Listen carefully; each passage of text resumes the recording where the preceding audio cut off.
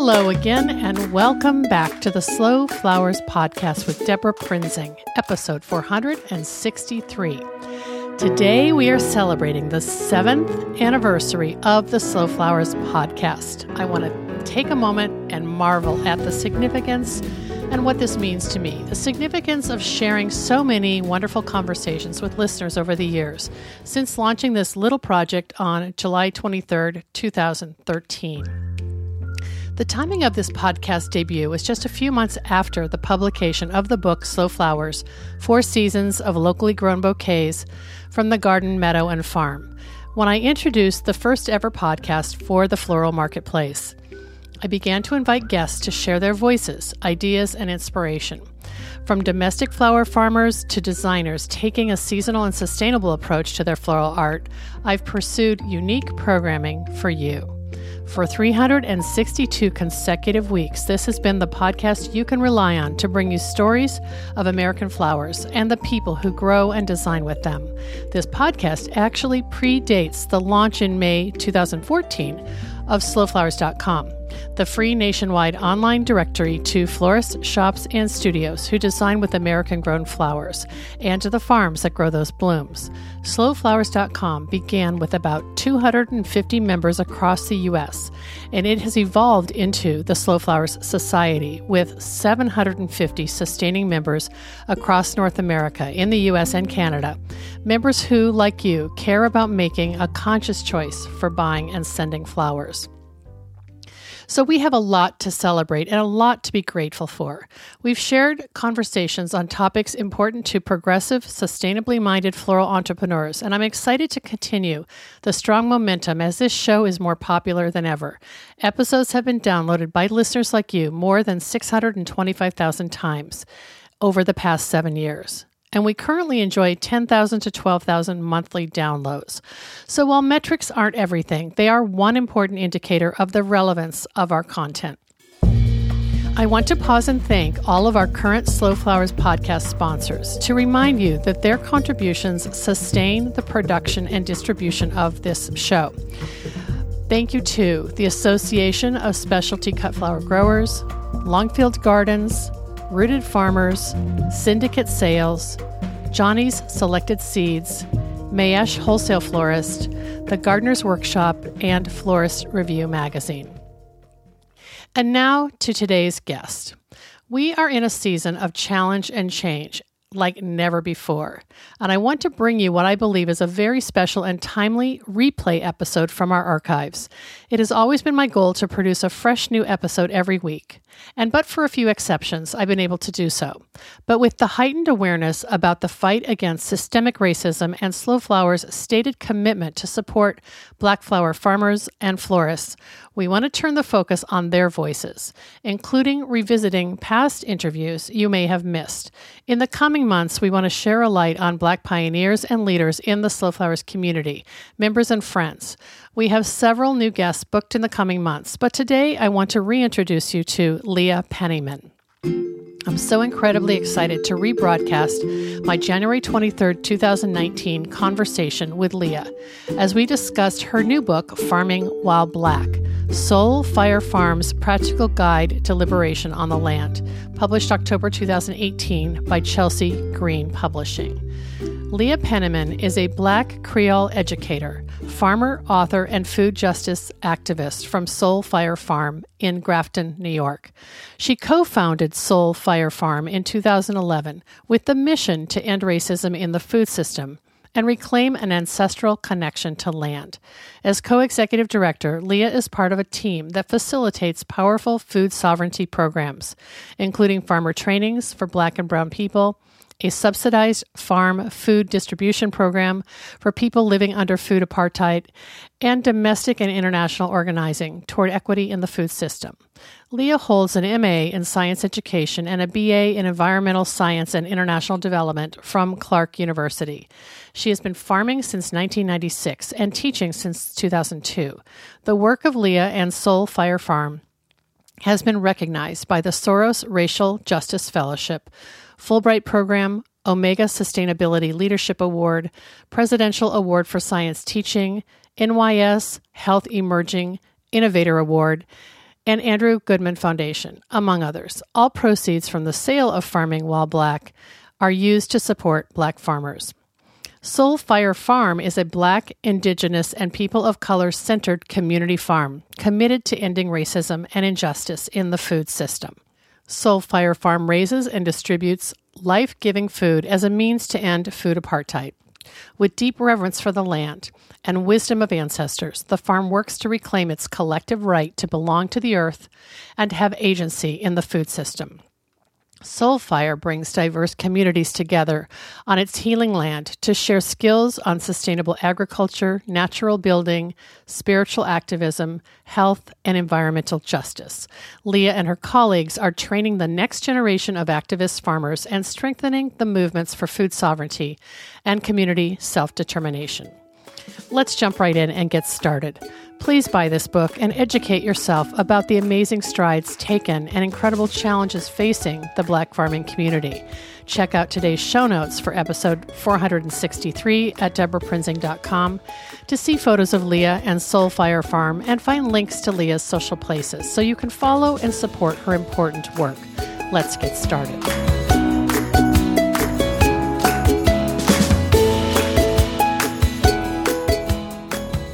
Welcome back to the Slow Flowers podcast with Deborah Prinzing, and I am so delighted today to welcome a special guest, Leah Penniman. Leah is one of the co-founders, or the co-founder of Soul Fire Farm, and the author of Farming While Black, this fabulous new book that's just come out, and we're going to talk about that. Hi, Leah. Hi, thank you so much for having me today. Oh, my pleasure. And I know we're not looking at each other. We're doing this over Skype. I hope I get to meet you in person. And I just have to say, I think I told you in an email that Karen Washington, who wrote the foreword to your book, is the first person who mentioned that I needed to track you down and get a copy of Farming While Black. And I'm so glad she did. I met her last summer at an American Horticultural Society event. So virtual hello. Can you give us a snapshot of what and where your farm is? Soul Fire Farm. That's hard to say. I'm sorry. I'm tripping over it. Soul Fire. It is a bit of a tongue twister, isn't it? No. Tell us about your farm and where it is. And I know there's multiple facets to this farm. Sure. So we at Soul Fire Farm are in the mountains of Grafton, New York, which is about 40 minutes outside of Albany, the capital of New York State. We steward 72 acres and intensively cultivate about 5 of those in mixed vegetables, herbs, chickens for eggs and meats, and fruits, including some flowers, of course. Yay! And our mission is to end racism and injustice in the food system. And we're working on that in 3 different ways. The first is uplifting and using Afro-Indigenous farming practices to produce food for those who need it most in our community. So, we're boxing up 100 boxes of delicious veggies every week and bringing them to the doorsteps of people who pay whatever they can afford for that food. So that's the first and foundational, most important thing. And then in addition, we run educational programs for thousands of aspiring Black Indigenous farmers who come through each year to learn everything from, seed keeping to marketing. And then finally, we're working on organizing. So we're part of a movement for reparations of land and resources to those from whom it was stolen, and I work on a regional land trust as well as national policy work. So that's us in a nutshell at Soul Fire. Oh my gosh. And you founded the farm when? Well, all stories have multiple beginnings, but I will say that, my husband and I, my beloved Jonah, we were raising our 2 very young children in the south end of Albany, which is a food apartheid neighborhood, which means you really can't get fresh food despite your motivation. And our neighbors encouraged us to start the farm for the people, having learned about our extensive farming backgrounds. So this land sort of wrapped its little tendrils of belonging around us back in 2006. But it was an eroded hillside with shrubs and forests. There was no driveway, no septic, no electric, no infrastructure. So it took us 4 years to actually get the land prepared to be a farm. So we moved out here in December of 2010 and opened the farm the next season. Wow. Yeah. I mean, that's the daunting task that farmers, I think the realization that, okay, I have land, but Right. it's not seed ready or whatever. Oh my gosh. Okay. Exactly. So you're kind of, would you say like a mature farm by now in terms of your ability to work the soil and get, plants in the ground, or do you still have 70 acres is a lot. I'm sure you're still developing the property. Yeah, I mean, I would say we are probably a young adult farm in the sense that, we're always learning about our systems. It's something that I love about farming is what worked last year might not work this year, and the climate is changing, the pests are changing. So it will always be dynamic, but we now are cultivating as much as we want to. We're at 5 acres.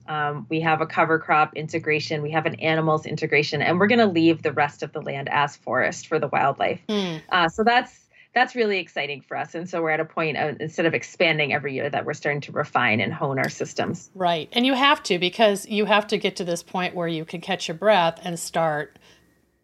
I mean, I don't know. Are you a for-profit farm? Or I was going to say start getting profitable, but maybe that doesn't apply to Soulfire. Well, in a way, it definitely does. While we did incorporate as a nonprofit in 2016, something that's been so important to us because we are training farmers is to have a financially viable operation. So we keep the books for the farm separate in the sense that we don't take grants or foundation money to support the farm. We really ensure that the income from the crop sales, from the chicken sales, as well as small contributions from neighbors who want to subsidize, other people's share, that goes into the income line item for the farm in a way that still shows that we're in the black, which we have been for several years. And we're very excited about, because it would be disingenuous to train farmers to run a farm that's going to be dependent on grants. Yes, I think that's a really important point. Like, you are modeling how to make a sustainable livelihood from land. And so you have to almost have the open your books and show that to students who come and study with you, or your interns, or, those that you're trying to train, right? Absolutely. And it's not easy, and definitely no shade to the farmers who struggle with that, because the U.S. food system is not on our side. It's not set up for small farmers to be profitable. So it takes a lot of creative ingenuity to make that work.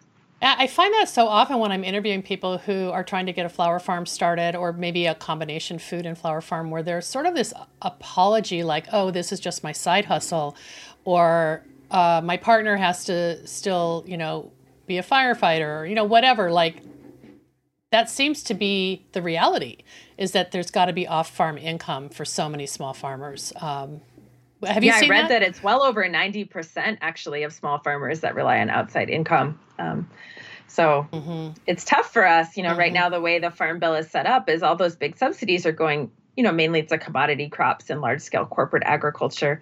Some countries like Costa Rica have it arranged so that you're paid for the ecosystem services that you provide as a smallholder. So if you're providing habitat for pollinators and conserving soil and sequestering carbon, you're actually getting paid by the public trust for that work. And that's something we have to ultimately move toward if we want to have a sustainable food system in this nation, but we're not even close. Oh my gosh, we could get into such a political discussion about all these right. sort of all that weight that is put on the word farmer, where people are acting like they want to help farmers, and yet, and I mean people, I mean like policymakers, and yet you're not in that thought bubble when they're talking about helping a farmer. I'm sure you're not even on the radar, or any small farmer isn't on the radar of the Farm Bill discussion, I would think. Yeah. So to the credit of the USDA, since we successfully sued them and they realized how discriminatory they were, they have made some effort. So, for example, if you look at the Environmental Quality Incentives Program, which we know because it's how you get a high tunnel, right, or how you get a forestry plan, they've done a lot of good work outreaching to the community and paying attention to making sure that their grants get to those who have been historically excluded. But that's just a very, very small program amidst the large, $9 billion plus farm bill. So I would encourage the USDA to look at the successes of EQIP and replicate that throughout all of their activities. Yeah. Well, you mentioned the USDA, and you're right. They have some wonderful programs in place for like young farmers, veterans, women farmers, people of color. Like there's a little bit of money trickling into the Incubate programs and maybe even individual applicants. But I would love to talk a little bit about this theme, because I guess we'll just switch over to talking about Farming While Black. This book is, first of all, it's amazing. I mean, the amount of work you had to put into this just blows my mind. Having worked on books myself, I just know it becomes all consuming, doesn't it? It sure does. My boys, when they were little, were like, "Mommy, please don't write another book, please." Right, because they know they won't see you. You're going to disappear into your office. I know your family probably had to sacrifice quite a bit to help you, support you. So the publisher is Chelsea Green Publishing. Is that they're the same people who published Lynn Basinski's famous book, The Flower Farmer, which is how I first found out about this publisher. So it seems like a really good fit for this book, is to have a publisher that supports progressive agriculture. It seems like they were the right people to go with. So congratulations on that.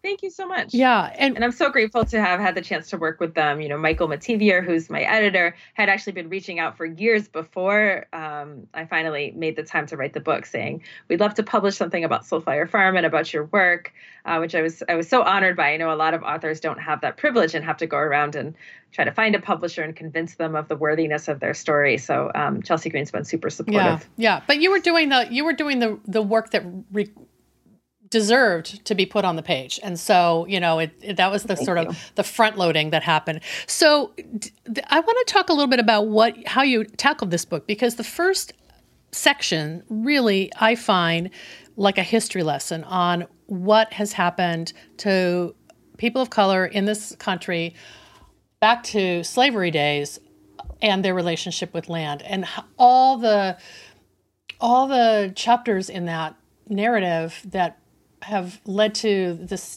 disparate nature today of how few Black farms are owned and how much land has been lost to people of color. And I don't know if you can kind of touch on some of the findings that you came across, and then as that relates to your reference earlier about the USDA lawsuit, because I knew nothing about that until I read it in your book. Yeah, it's incredible how little is known by the general public about the history of Black farming, and I certainly learned a lot through the book. But it really is a life work. You know, I've been farming over 20 years and gathering this information, and finally was able to put it down. But I would say that, you know, racism is part of the DNA of the U.S. food system. You know, the U.S. food system is not broken. It's been built upon stolen land and exploited labor from the beginning. You look at, of course, enslavement, you know, the building of trillions of dollars of wealth in this country on the backs of unpaid laborers who were kidnapped from our homes. But it didn't end with slavery. You know, we have the sharecropping system, convict leasing, which is going essentially on crazy. Fabricating crimes and getting people in jail so that they can be leased back to the plantation. And even today, the farm workers who do 85% plus of the labor in this country are Mexican and other Latino, Hispanic guest workers through the H-2A program, who do not have the same legal protections as other workers under federal law. So, and that's just on the worker side. If you look at the land itself, you know, almost all of it is stolen from Indigenous people in the first place. So that's the original sin of the nation that we've never really dealt with. And then stolen again. So as Black folks did manage to acquire land holdings during the Reconstruction period, they were driven off by white supremacist terrorism with violence, you know, 4,000 plus lynchings targeting Black landowners, and also by discrimination by the federal government, who owed supports to these farmers but systematically denied them. So this is the legacy that we're living with. So it's certainly not a surprise or an accident that 98% of the rural land is controlled by white folks today, and farming is the whitest profession. But I think equally important to uplift is all the ways that Black people have contributed profoundly to what we now call sustainable agriculture today. Yeah. You know, everything from like vermicomposting to raised beds to the CSA have roots in African agrarianism. So the book really aims to do both things, to expose the exploitation and oppression, and also uplift the dignity and contributions of Black farmers. That's one of the most beautiful things about the way you've designed this book, is that you have these little mini vignettes or stories, and you call them uplifts, and which I love, that kind of show up every few pages with maybe a call out to a model that you want people to know about. And it could be in the U.S. or it could be in another country. It could be kind of a history lesson, or it could be contemporary. And I'm sure that the network of people that you've brought into your world just by working on this book, you've probably just been so inspired by the stories of successes and lessons that can model for new farmers. Yeah, absolutely. I mean, that's something that we realized really early on in the work of Soul Fire Farm. It was maybe 2012 when I got a call from Coffee Dixon from Boston saying, is it really true that this farm is led by Black folks? And because I'm so discouraged trying to get into this work, I haven't been able to find an incubator farm or a training program or an agricultural degree program that works for me.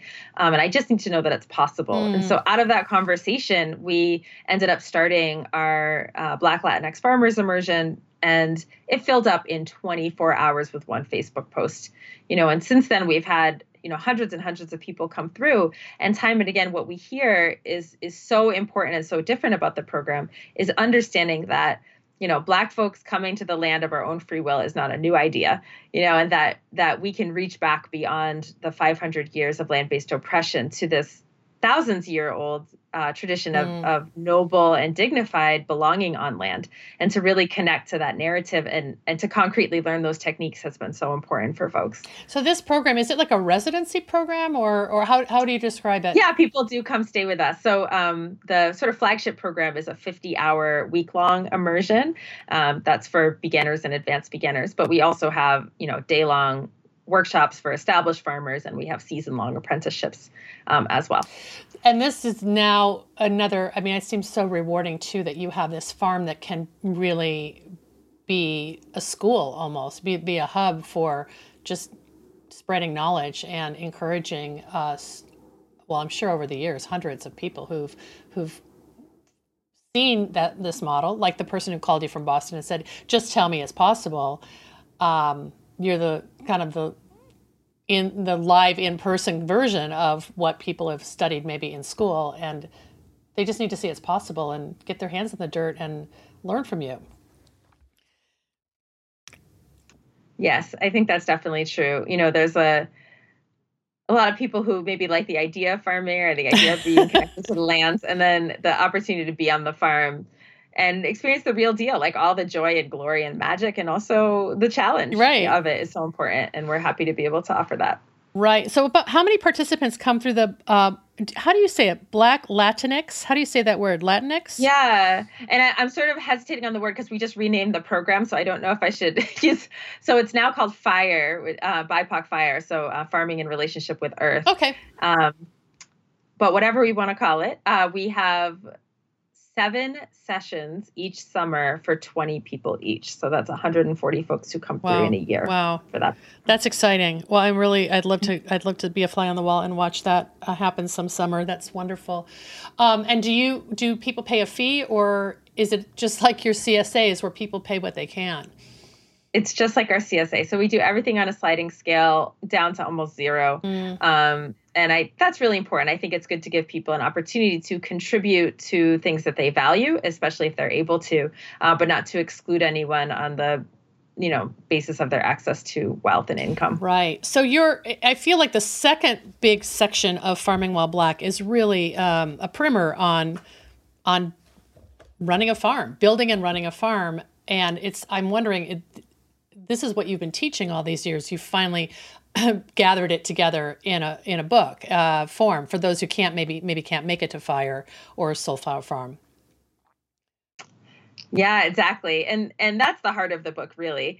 Theory is nice, but it's not my strong point. I really like rolling up my sleeves and getting some stuff done. And so it's in integrity and consistent with my values to write a book that's very practical. So it's everything from how to determine if this is the right piece of land and find funding for it through running a youth program, through, CSA models and crop selection. So I try to pack as much in there as my publisher would let me in the page limit. You are so comprehensive.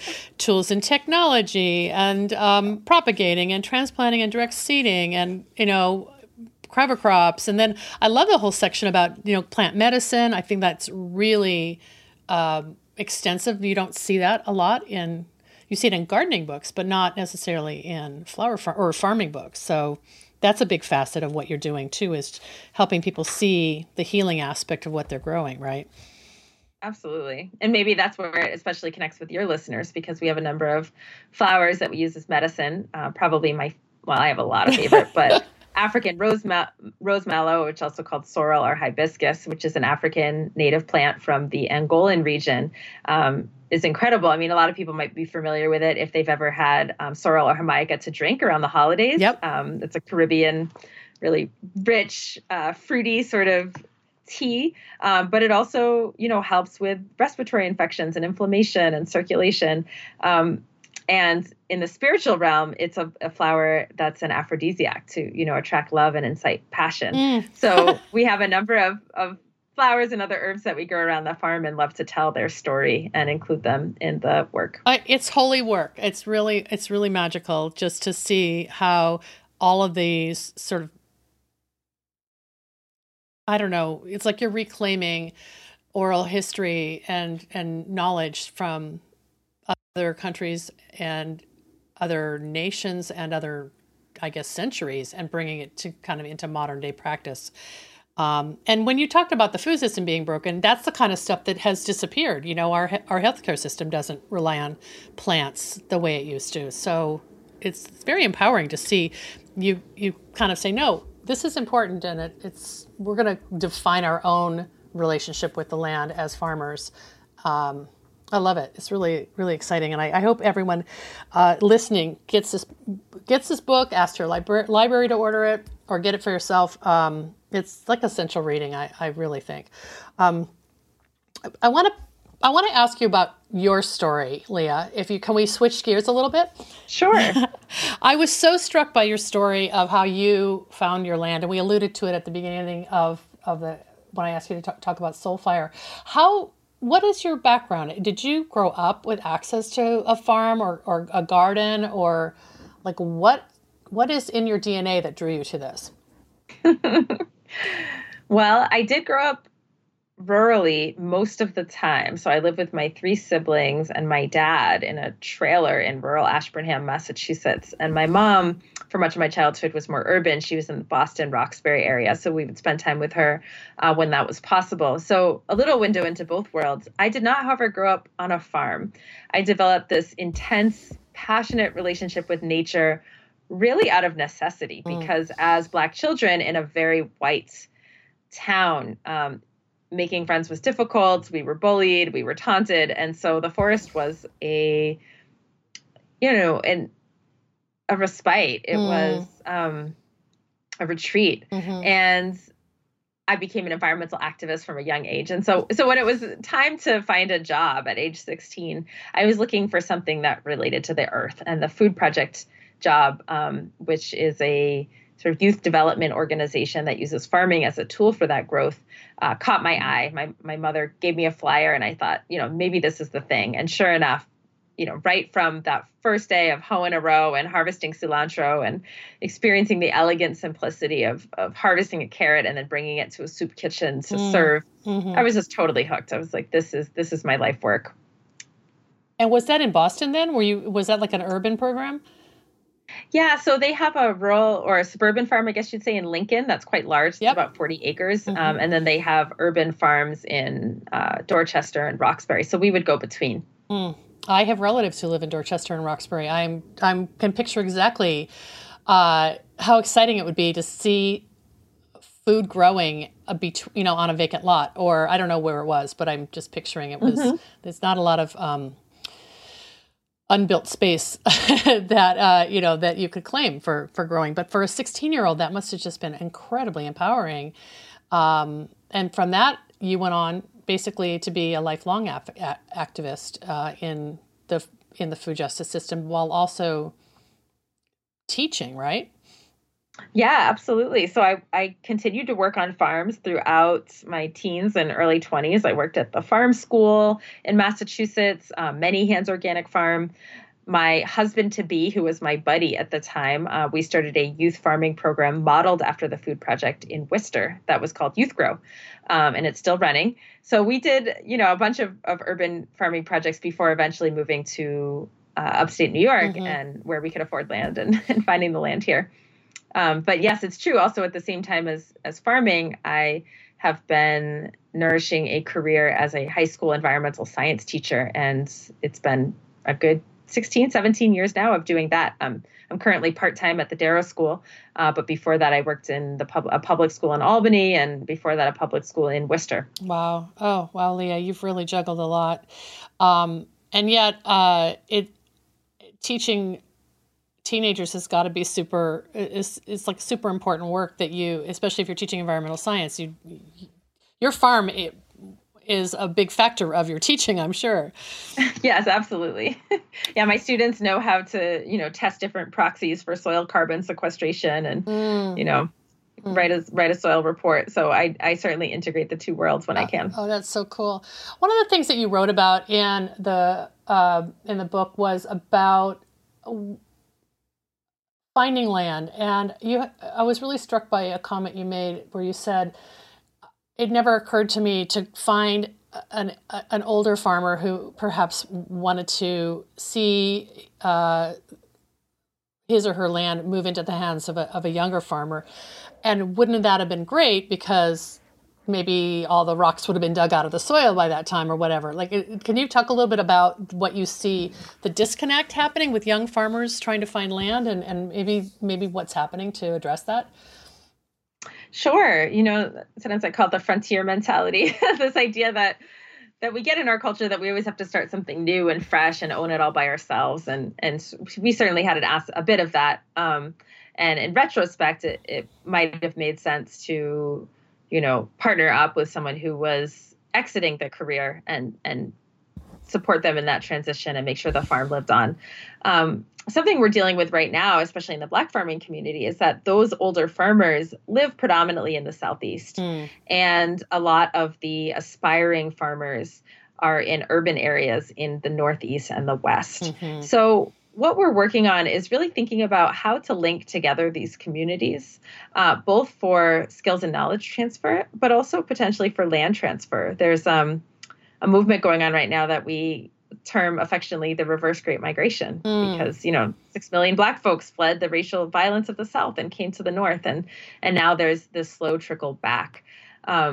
We collaborate with an organization called SAFON, the Southeast African American Farmers Organic Network, to try to make those linkages. And that's just in its baby stages. We're very connected to the returning generation farmers in the North, and they're very connected to the older farmers in the South. And so we're trying to figure out what that database and program looks like to help people find each other. Oh my gosh, that's so inspiring. And it makes so much sense to, I know just living in the West that so much farmland has basically become too valuable to farm. It's become, real estate is just, transforming the landscape on the West Coast, probably in the Northeast as well. So the net acreage is shrinking. So and I don't know that has anything to do with what you're seeing, but I love the picture that you painted of like this reverse migration, and what is that going to do to the agricultural community in the Southeast? It's going to be so exciting to see that land continue to be farmed, but maybe with people with more energy and more skills or more passion, or a different idea, different model, maybe from commodity crops to more, specialty food crops. I don't know. Is that kind of happening in the mix as well? It's a great question. I think it's too early to tell, but it's certainly my hope that it's not just about folks moving back, but also bringing fresh ideas and new ways of listening. I think that we have a throwaway culture around our elders where we aren't listening and respecting their knowledge and wisdom. Many people have been on their land for generations. They know what grows well. They know when the birds come back. And I'm hoping that we also learn to sort of sit at the feet of our elders and listen and learn from them.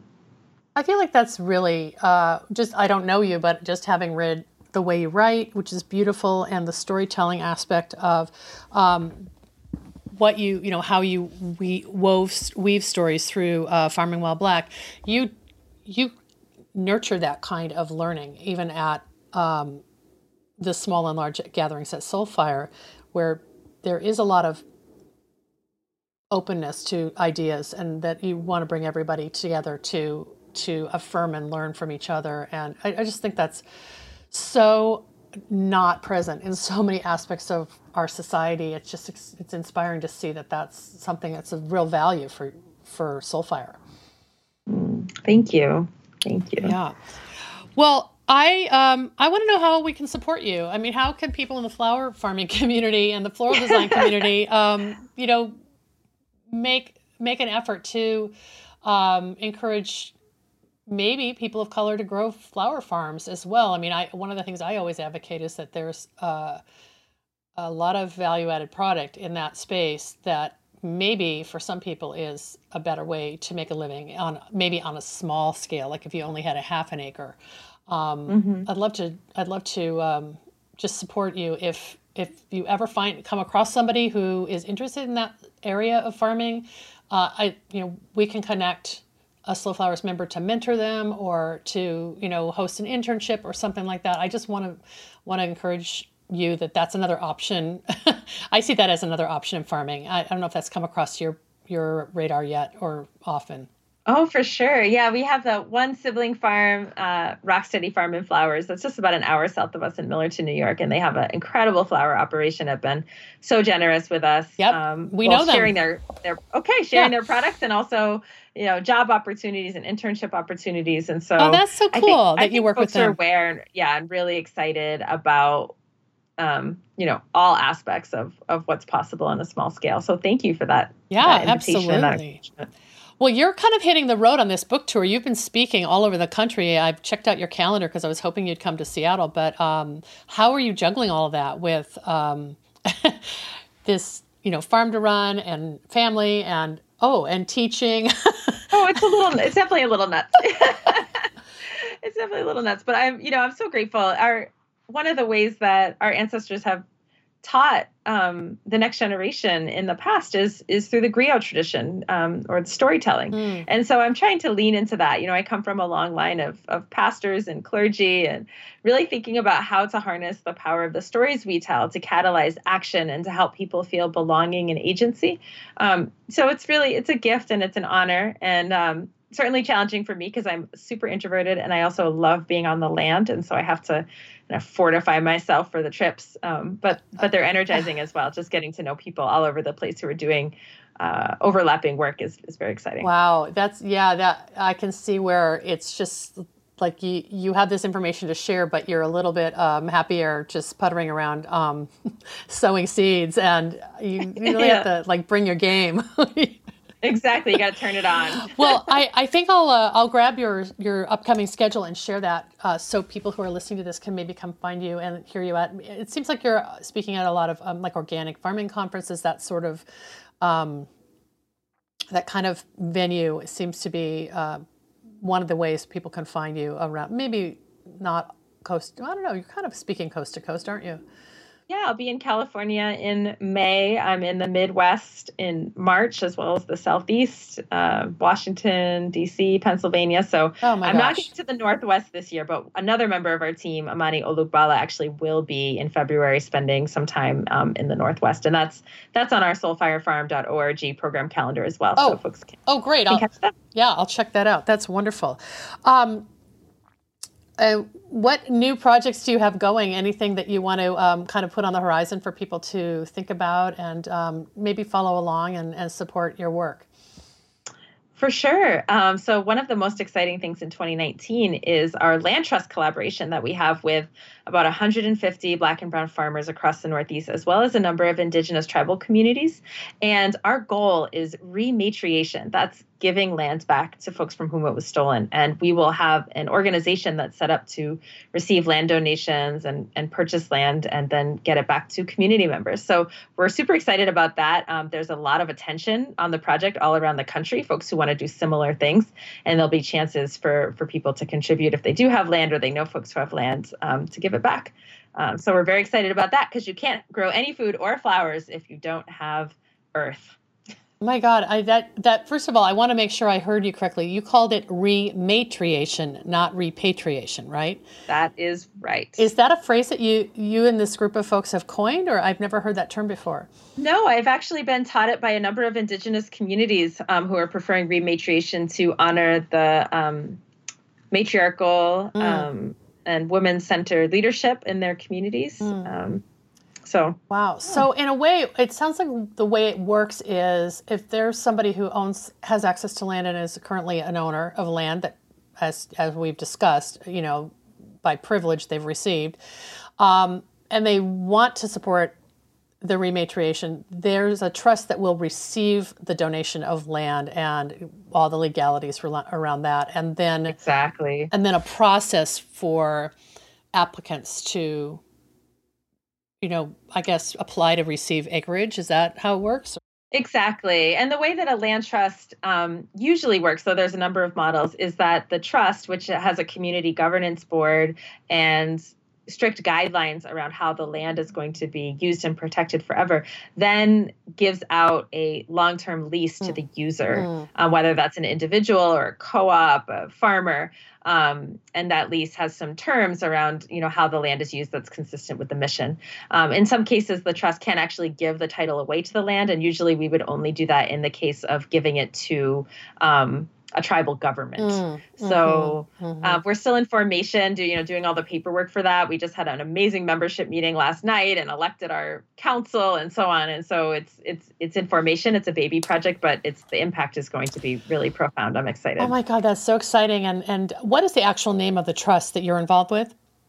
Sure. It's called the Northeast Farmers of Color Land Trust. Okay. Wow. That could be your next book then, Leah. I mean, that's, yeah, right. Because I feel like you're writing a new practice that others will want to emulate, and like back to your teaching philosophy, if you can share that knowledge instead of someone having to struggle to find it out on their own, that seems to be one of your values central to the farm and your mission. And so this could be something replicated if your group kind of does all the hard work, just set up the roadmap.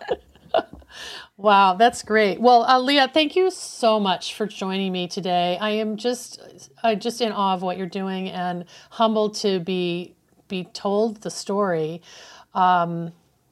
It's profound, and I really wish you great success going forward. I would love to stay in touch and see how Slow Flowers community can support this really important work and get the word out about Farming While Black. I just think it's a wonderful book, and you've done really epic work. Thank you so much.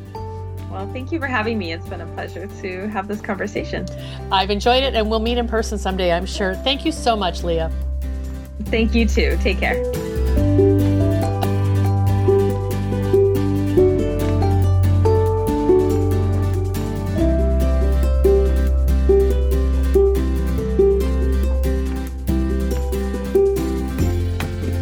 Thank you so much for joining my conversation with Leah Penniman of Soul Fire Farm and Farming While Black, originally broadcast as episode 385 on Wednesday, January 23rd of 2019.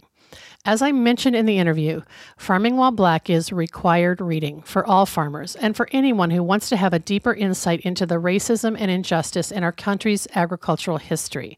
I highly recommend it. Leah's passion and spirit jumps off the page as she inspires, informs, instigates, and shares her important life's work, as well as her incredibly smart farming advice.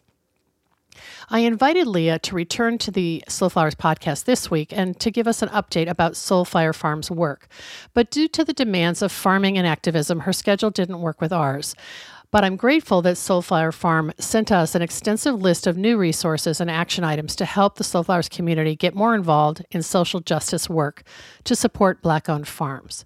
Their message read as follows: "We are humbled by the outpouring of support we have received from you in the last couple of weeks, instilling us with hope for a more just future amidst the grief we feel about the continued legacy of anti-Black police violence in our nation. Here is a list of action steps you can take right now. Call your congressperson and tell them to end the war on Black lives. Check out the declaration that Soulfire Farm wrote in response to the recent wave of anti-Black police murders that contains links to many resources and calls for action. Donate to projects on the reparations map for Black Indigenous farmers, and learn more at soulfirefarm.org. I've put all these links in our show notes for today's episode, 463 at deborahprinzing.com. So hopefully you can click on over and find those. There's lots of resources, including their Soulfire Farm's annual report, their policies, and resource list for food and land sovereignty during COVID. As a show of support from the Slow Flowers podcast, we've made a $250 donation to Soulfire Farm, and we sent Leah and her team a 1-year membership in Slow Flowers. We are eager to learn and listen, and I invite you to join me in this important endeavor. As our movement gains more supporters and more passionate participants who believe in the importance of the American cut flower industry, the momentum is contagious. I know you feel it too. I value your support and invite you to show your thanks with a donation to support my ongoing advocacy, education, and outreach activities. You can find the donate button in the column to the right at deborahprinzing.com. I'm Deborah Prinzing, host and producer of the Slow Flowers podcast. Next week, you're invited to join me in putting more American-grown flowers on the table, one vase at a time. And if you like what you hear, please consider logging onto iTunes and posting a listener review. The content and opinions expressed here are either mine alone or those of my guests alone, independent of any podcast sponsor or other person, company, or organization. The Slow Flowers podcast is engineered and edited by Andrew Brenlin. Learn more about his work at soundbodymovement.com.